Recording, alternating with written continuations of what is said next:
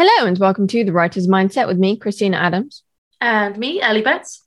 We're here to create a community of authors who persevere, are their most productive selves, and publish at a speed they're comfortable with. And this week, we're talking to Sacha Black about writing Superbad villains.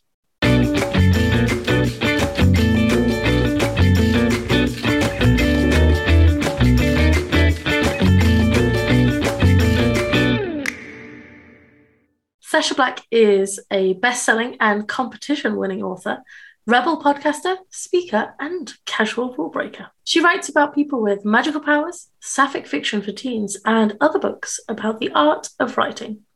Back in January, I read her book, 13 Steps to Evil, How to Craft Superbad Villains, and it gave me the most amazing idea for The Witch's Sacrifice. It was so beautifully evil. I loved every second of it. Thank you. So naturally, based on that, I just had to speak to Sacha about her thoughts on writing the most evil villains. A big thank you to our patrons for all your support. We couldn't do this without you. As a patron, you get early access to episodes, bonus content, and our undying gratitude for supporting all the work that goes into these episodes to inspire and motivate you. And Christina has a sneaky surprise for you.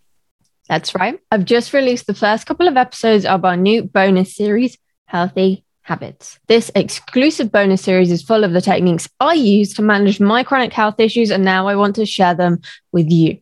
Regardless of what speed you write and publish at, there are techniques on things that can really impact our ability to write that we don't talk about. Stuff like nutrition, stuff like whether or not you're moving and getting out of your chair enough and getting that blood really pumping. Stuff like how your brain actually works so that you can get it to work for you. That sounds incredible. Where can our writers go to listen in? To find out more, visit patreon.com/writers mindset. With me today is the rebel author, Sacha Black. Welcome back to the Writer's Mindset. Thank you for having me. So today we are talking about one of our favorite topics, which is writing evil characters. Before we get cracking though, can you just tell our listeners a little bit about you? Yeah, so I am Sacha Black. I am the host of the Rebel Author podcast. I also co-host with Daniel Wilcox, the Next Level Authors podcast. I am an author of nonfiction, writing craft books for authors who want to improve their craft, their prose, their stories. I've also just finished a young adult fantasy series, and now I am moving into the realms of sapphic fiction for teens. Ooh, very nice. So one of your nonfiction books is all about writing evil and the very best villains that we can. Mm-hmm. But why do you think so many of us love a good villain? Sometimes even more than the hero. Yeah, I mean, I personally prefer villains more than the heroes. But my answer to that has changed over the years. Of late, I am obsessed with Clifton Straits. I don't know if you know what Clifton Straits are yet. Can you just explain it for our listeners who haven't heard of it before, please? Okay, so Clifton Strengths is essentially a personality test that gives you a list of your top strengths. And essentially, the purpose of it is once you know what your strengths are, you can work on improving those strengths and ignore your weaknesses, because strengths are a pathway to success. So rather than getting small gains by trying to improve your weaknesses, if you just focus on improving your strengths, you will get the 10x effect, essentially. And any strength can lead you to any success that you want. They don't, box you in to say, oh, if you only have this strength, then you can do this or whatever. It's not like that. You just have to find processes that work best for you. And what I have learned recently is that villains are often what's called yellow dominant. So they have a certain set of strengths, of which I share those strengths. So I think one of the reasons that I personally like villains is because I see myself reflected in them. Not that I'm a villainous bitch, but, oh God, can I swear? Am I allowed to swear? Oh, yeah, go for it. Okay, cool. And then I think the other reason, okay, so like if I take this as a more broad, why do I think people like villains? I think it's because villains question the truth, right? a lot of us get stuck in like stigmas or what society say we should, you know, expectations, societal expectations. But villains are these empowered creatures who follow their hopes and dreams no matter what. And they are relentless in their pursuit of those dreams. And like, yes, I know those dreams might not be good dreams, but that's not really the point. It's the fact that they are relentlessly pursuing what they like, their big goals and their big dreams. And ultimately, isn't that what we all really wish we could do? So definitely. And so I think there is a little piece of us that wish that we were as bold and brave as villains, albeit probably for a more positive outcome. So I think that's probably why. Out of curiosity, who are your favorite villains, either from like books or film or TV? Right at this very moment, I can't pick one villain that is forever because, you know, new things come out and then you fall in love with new ones or whatever. Right at this moment, I love Villanelle from Killing Eve. She is, I don't know if it's the character or if it's the actress's kind of portrayal of the character, but oh my God, she is just exceptional. So I love her. And then, you know, some more classic ones. I really loved Agent Smith in The Matrix. His kind of ethos and like a manifesto made me stop and go, whoa, wait, what?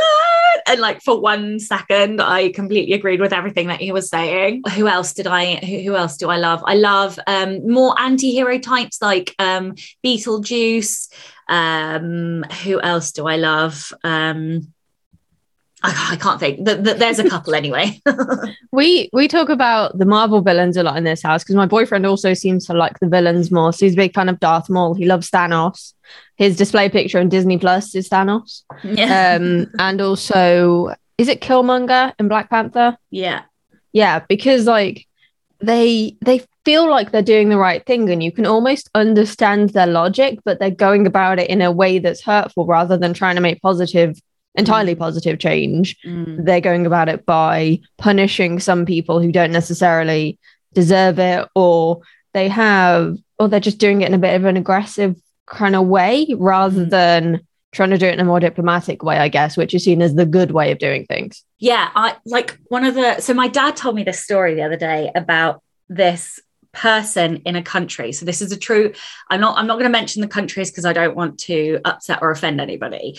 But basically this person in power had a problem because a disease basically was ripping through the city and thousands of people were dying. And so this person promised like people who were on the streets and the homeless people basically safety on an island. They were going to ship everybody, you know, people who are very like into drugs and things, you know, people causing problems essentially. This person promised them safety on this island.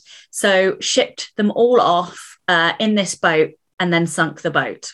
Within a week, the disease and the illness was eradicated. Oh my God. Yeah. Now, who's the real villain?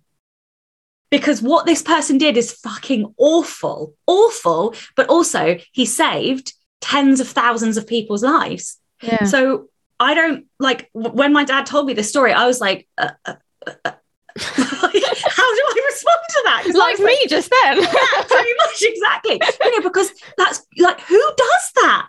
Who does that? You don't do that.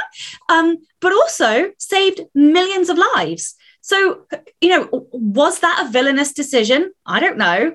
Like, it's that age-old question of, do you sacrifice one for the sake of many? You know, but who has the right to make that decision? I don't know. You know, and it's taking that right and that godlike right of making that decision with lives that creates that people perceive as villainous. So yeah, like I love that moral debate, like between what is good and what is evil and where those lines are, you know, and that person who was in power felt like they were doing the right thing.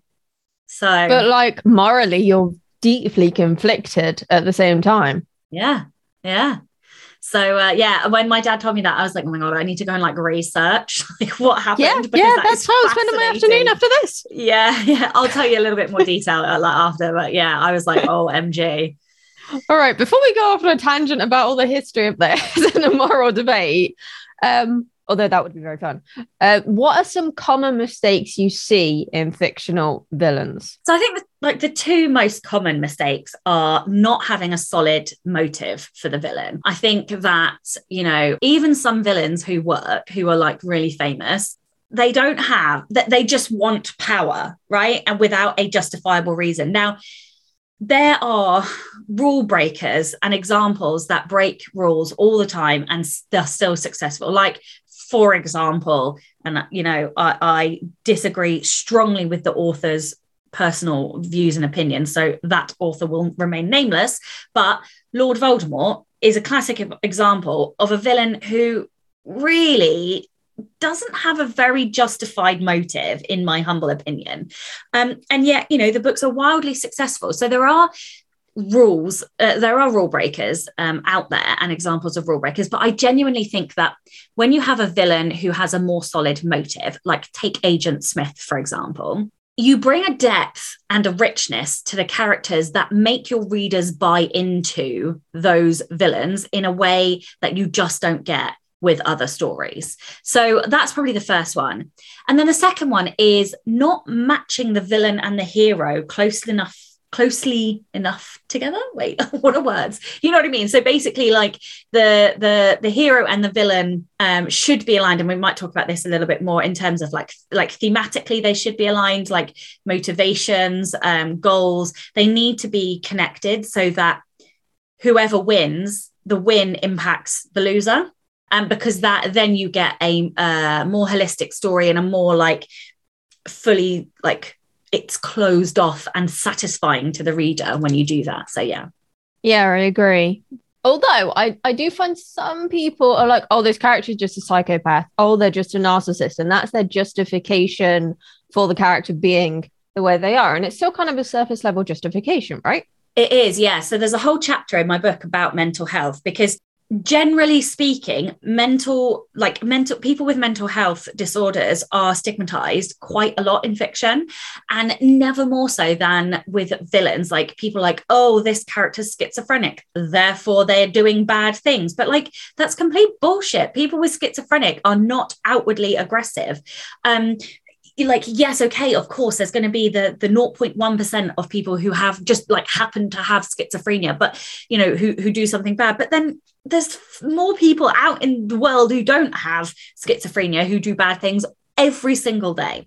And the problem is that people use the disorder as the cause for the actions, whereas that's not the case at all. You can have depression and be an asshole, like just because you have depression doesn't mean you're gonna be a bad person, right? And so I think that's the problem in those circumstances, using the mental health disorder as the justification for bad behavior is essentially stereotyping and stigmatizing a section of society.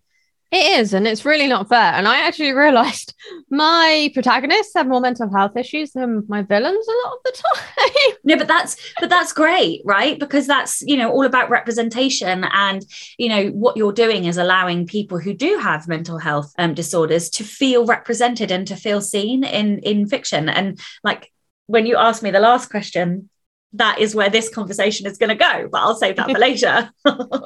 Yeah, I think that I think that representation is just really important. And also, I'll be honest, I don't know how to write my characters any other way. I find it really hard to be like, how do I write someone who doesn't have anxiety? What does that look like? Like, I live with someone who doesn't have anxiety, been in a relationship with him for 12 years, still can't visualize it. Yeah. Because I'm just so in my own head going through different types of anxiety all the time. That's just the way my brain works. And I've recently started down the path of being diagnosed with ADHD, and retrospectively looking at my characters, I've realized I've given them some ADHD traits without realizing. Not that they're like completely ADHD or anything, but they have the traits there, and I didn't realize. Yeah, I love it. I think it's fantastic, and more authors should do it. So I agree. It is hard though. So before we go off talking about representation and diversity, you have a really great episode on diversity that I was listening to earlier, if you want to give it a quick plug. So Maisie Eddings came on. She wrote a book called A Brush with Love, which is about a dentist. It's a romantic comedy, and the protagonist is neurodiverse and suffers with anxiety and a few other things. And yeah, we have a fantastic discussion about, you know, how to write characters who are neurodiverse with authenticity and with respect, whilst also being realistic. And yeah, it was really interesting talking to her. So yeah, it's a good discussion, and it's one of those things that is hard to balance. And I think the more research you do, the more balanced what you write will become. Absolutely. Going back to our villains then, you briefly touched on it already about how your villain should represent the book's anti-theme. So can you explain what that is and why a villain needs to represent it? Yeah, so everybody should know what their book's theme is. It is the message, the underlying kind of thread that runs through your story. So like a good example is The Hunger Games, where, I mean, to distill it very simply into one word, the book is about sacrifice. Obviously, it's more complex than that. But essentially, your hero, so in this instance, Katniss, represents self-sacrifice. She makes multiple self-sacrifices in order to help save, look after those loved ones that she loves. But the villain, President, now I always get his surname wrong, Coriolanus, however you say Something it. like that, yeah. President Snow, anyway. He represents the opposite, so the anti-theme. He represents the flip side. Now, your hero and villain should always be like two sides of the same coin. They have to have this deeply connected connection, for a better word. And so he represents like sacrifice of others. So for example, she basically in the first chapter, she sacrifices herself and volunteers as a tribute, so to save her sister, and so she's sacrificing herself in order to protect, whereas President Snow like sacrifices others. He is literally sacrificing teen kids. He brings them back to life and makes them wolves or whatever it is that he does, and sacrifices people over and again, and forces people to work in and live in horrible conditions in order to better himself, essentially. And so when you have like a hero and villain, they should be in conversation with each other. Like, I don't mean that literally, but like metaphorically, it is a debate of the thematic question. And the only way to do that is to have one person on one side of that and then one person on the other side of that. And I think when you don't have that, the books feel like something is missing. They feel like unsatisfying, I think. So yes, hopefully that's explained it. Yeah, I agree. That was something I really juggled with when I started writing fantasy, was like, what do I want my theme to be? What do I want them to represent? And I realized that my theme is more of a question, and it's about whether or not we have the right to play God and control other people's lives, because it's a series about necromancy. So it's about, do they have the right to bring people back? Should they use their powers to heal themselves or heal other people? What are the kind of moral implications of that? And there are some people who do it for personal gain. There are some people who do it for selfless reasons. So there's kind of lots of different aspects that I'm really enjoying exploring there. Yeah, and exactly, it goes back to that example earlier on. Was that person in power? That person in power technically did a good thing because he saved loads of lives, but in reality that meant sacrificing a load of lives. And so that's the interesting thing about villainy, because obviously everybody knows that a villain thinks that they are the hero of their own story, right? And I just find that so fascinating, that like ability that we have to explore those moral lines, and the ability to make a reader stop and go, oh, and question what they think as well. And the only way you can do that is by having like those two characters directly oppose each other. Or this is what I also find interesting, when they're both actually going for the same goal, but they have either different reasons why or different methodologies for going for the goal, and one methodology hurts more people and one methodology helps people. You know, that sometimes is just as interesting, like an interplay, as having them completely opposite. Yeah, I agree. One of the books that always stuck with me because of its moral question was Jodi Picoult's The Storyteller. Cover your ears if you haven't heard and don't want to spoiler, because we're bad for spoilers on this show. But at the very end, the character who did work in a concentration camp but did not physically hurt anyone, shall we say, whereas his brother did, he actually saved someone. He asks someone to kill him after he's told her his life story, and you never find out if she does it or not. It ends at that moment when she says it.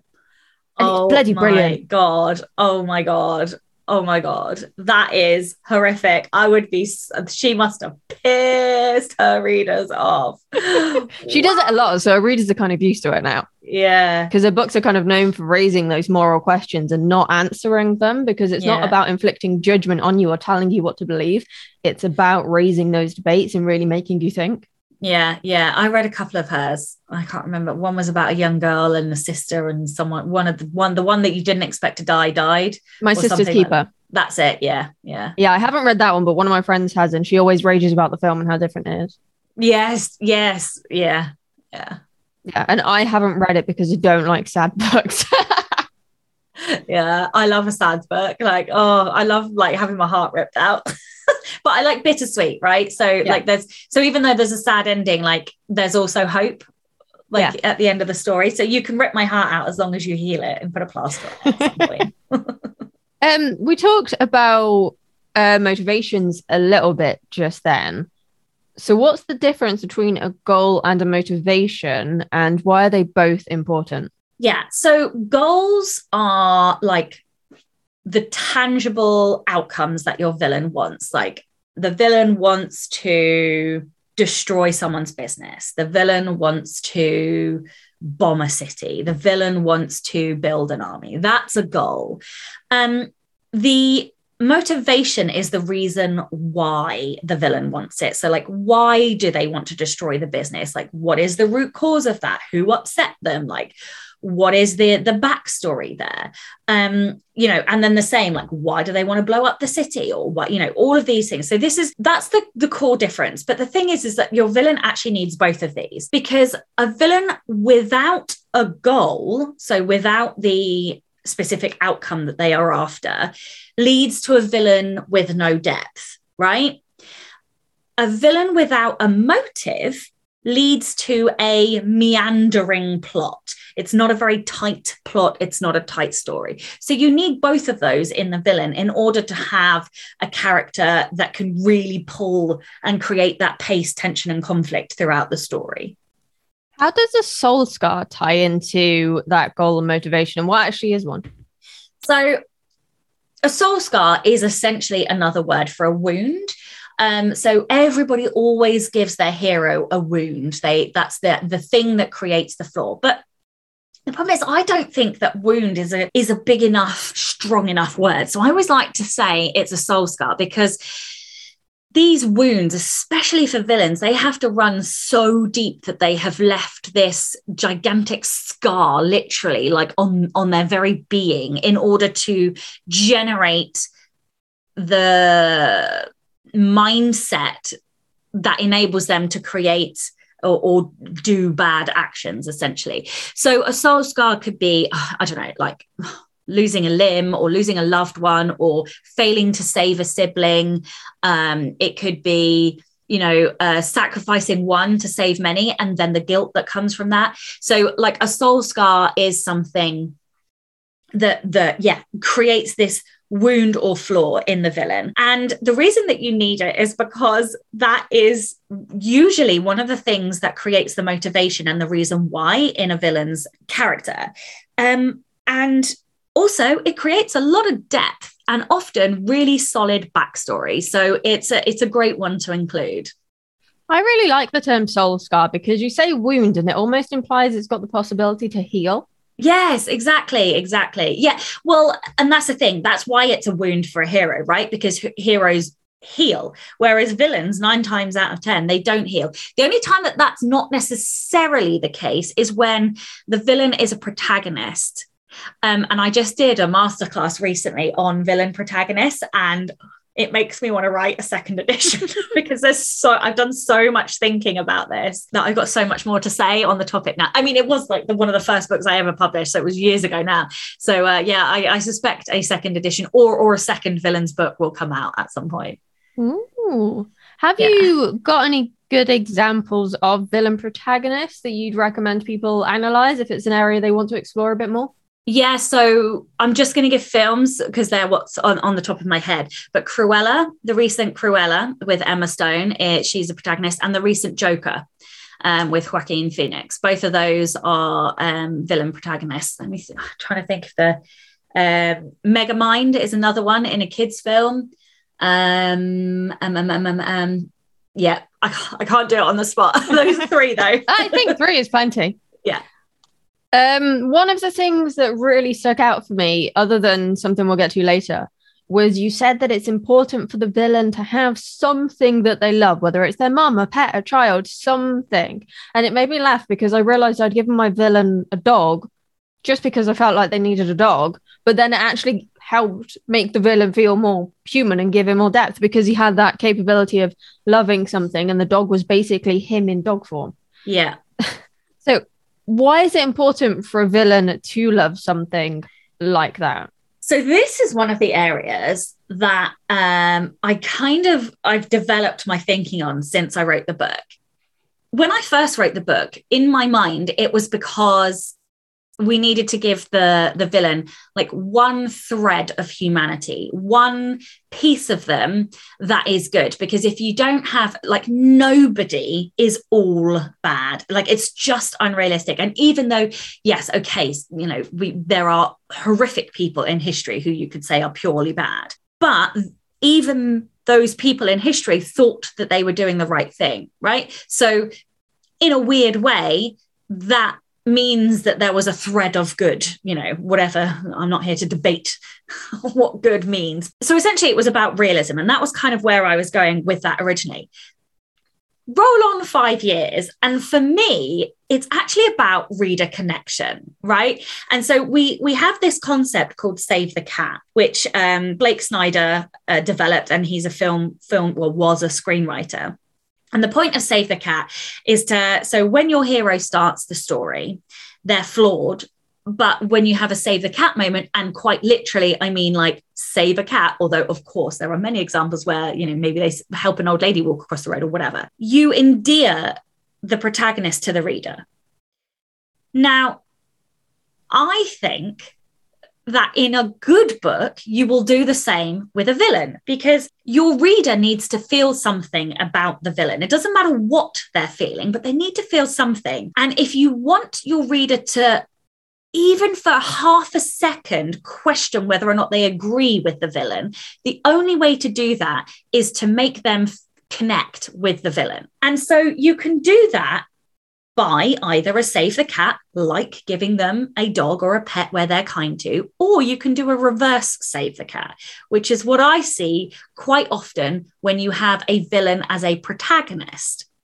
And so a reverse Save the Cat is, instead of the character doing something good, something awful happens to the character, and it has the same effect on the reader. So when something awful happens to somebody, we're like, oh no, that poor person. So in the Cruella film, she gets dragged away from her mother, and her mum dies, and she's all alone in London. Now that's awful for a little orphan girl, you know? So automatically we feel sorry for her. We are connected to her. In the Joker film, he gets beaten up by some kids when he's just trying to do his job holding a banner.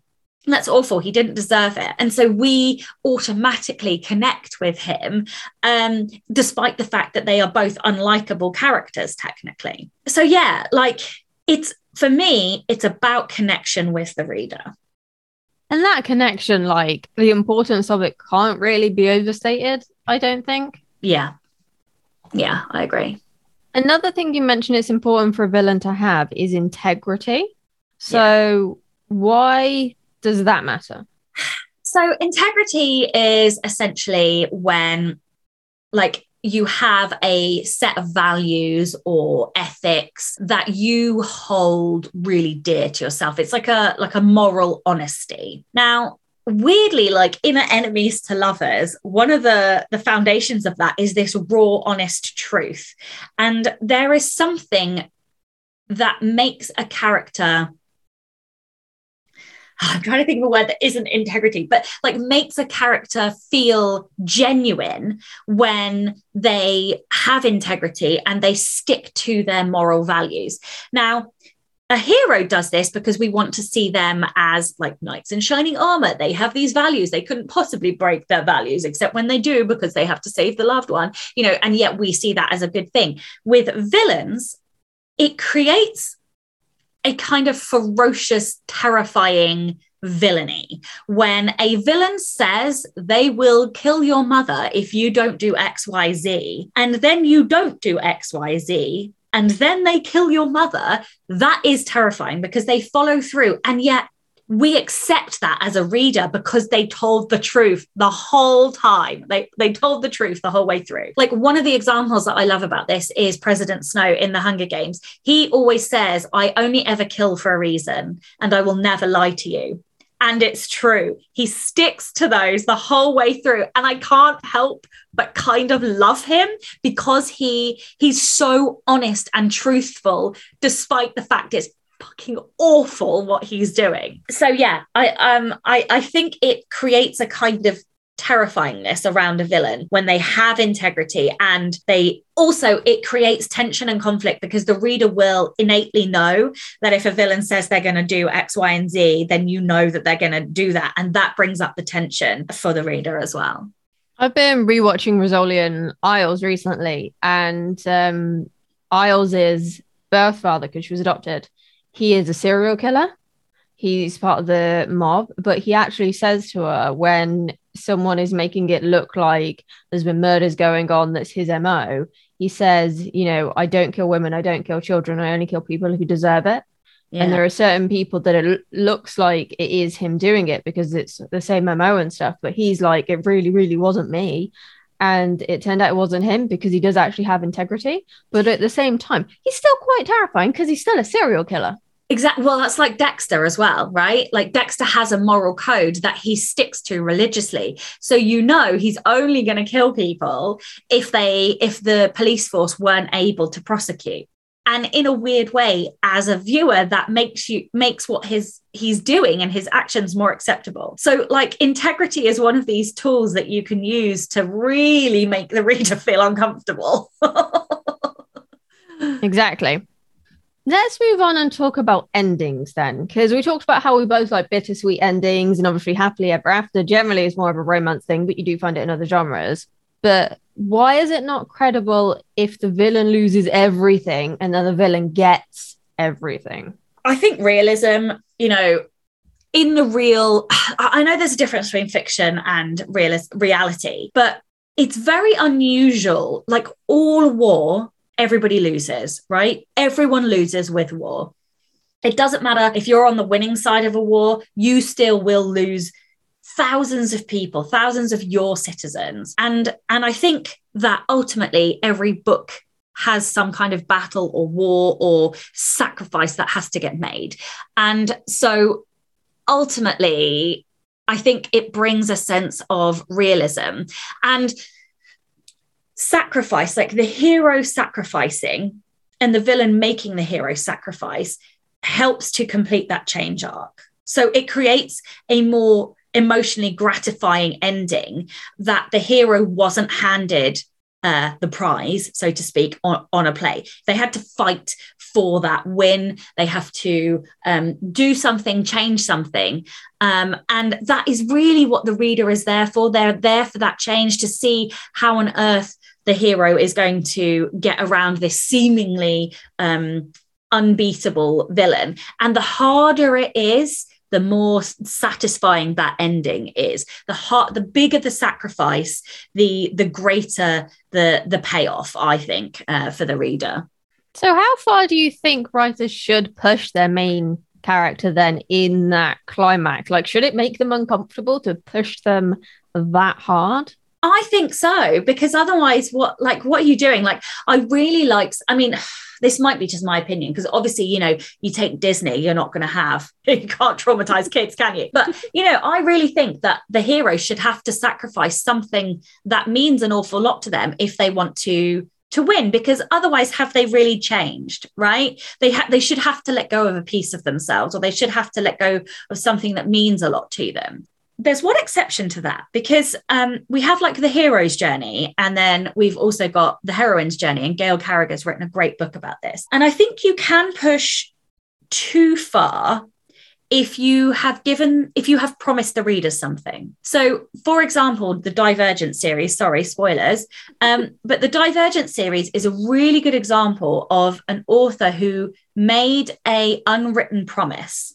So the Divergent series follows Tris Pryor, but she is a heroine. She is not a hero. And so in heroine stories, it's all about bringing people together and the team winning, right? But at the end of, what was it called? Allegiant? I can't remember. Anyway, at the end of the last book, she dies. So she dies a hero's death in a heroine's story. And like, I personally felt so betrayed.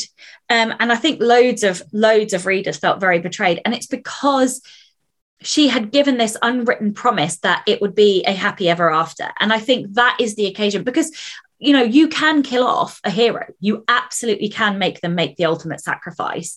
But only if you've set it up that way. And so, yeah, that would be my caveat. Like, just be careful if you make sure you're like foreshadowing that these things are going to happen, is what I would say. Yeah, this is why I've become a big fan of doing an outline with my books. I didn't do it for like the first 16 books or something, but now, because of how intertwined some of my plots are, I've started doing it so that I don't shoot myself in the foot, because working on Hollywood Heartbreak, which overlapped with the first couple of what happened in books, and also juggling all of the really complicated themes in that, it was a mindfuck. And if I had plotted my first couple of books in more detail, I wouldn't have had to go back and reread stuff, because I would have just had notes to refer back to. And so now I've been doing that with the Afterlife Calls series. And it was reading that chapter in your book about climaxes that made me go, oh my God, I haven't pushed my characters hard enough. I can do way more. So I was flitting between like reading a page and then writing notes of what I could do next. And then like I was editing it and reading it to send to my beta readers, and it was the first time I read one of my books and go, yeah, that's it. Like I almost gave myself a book hangover, which sounds really big-headed. No. But I'm generally quite harsh on myself, right? And I just thought, no, you know what, this is the perfect way to wrap up this kind of 4-book arc and lead into the next one for these characters, because I hadn't realized it, but I've been foreshadowing some of these events anyway. Yeah, love it. Does it always have to be the hero that takes down the villain, though? Could it be like a side character, a mentor, the bestie? This is a really hard question, but I to give you a black and white answer, yeah, it does have to be the hero. In a heroine's journey, when you have like the ragtag crew of friends, you can absolutely have all of those friends in the climax, right? There are different kinds of stories. There are stories where the hero goes off on his own to save the day. And then there are heroine stories where it's about the group and about the collective. Now, that said, the crew of friends or the found family, whoever it is, can all be there helping to set up the heroine to make that final blow, whatever that looks like. But it has to be the heroine to make the final blow, because ultimately that final blow is the conclusion to the heroine's character arc. And if they are not making the final blow and ending the villain or you know, defeating the inner conflict, whatever it is, then they're not really completing their character arc. And if they don't complete their character arc, your readers aren't going to be as satisfied. Like, I think you really cheat yourself out of that, what's the word? Like that satisfying book hangover sigh that a reader will get when finally the hero took down the villain. And also the other reason you need the hero to do it is because ultimately they are the ones driving the book. They are the ones, or they should be the ones driving the story. And therefore, if they've driven the story all the way to the finale, why would you let anybody else make that final blow? It just doesn't make sense. Yeah, that was something I always knew who was going to take down the villain because of the fact she's been emotionally manipulated by him the whole time. And all of the other characters are present, but they're doing different things. Like, I can't say anything in case there are any listeners and they're already going to tell me off for spoilers because this book isn't even out yet. But it was really important to me that they were all there and that they all kind of lifted her up in some way. But she had to be the one to take that final blow and then decide if she was gonna actually kill this person or just make them suffer in a kind of Princess Bride type of way. Yeah, absolutely. Yeah, and of course, they don't have to kill off the villain because sometimes that's a choice they don't, a hero isn't going to make. But also sometimes vengeance is bliss. Yeah, exactly. You've already mentioned one of the books you chose last time we spoke to you, which was the Divergent series. Oh, okay, yeah.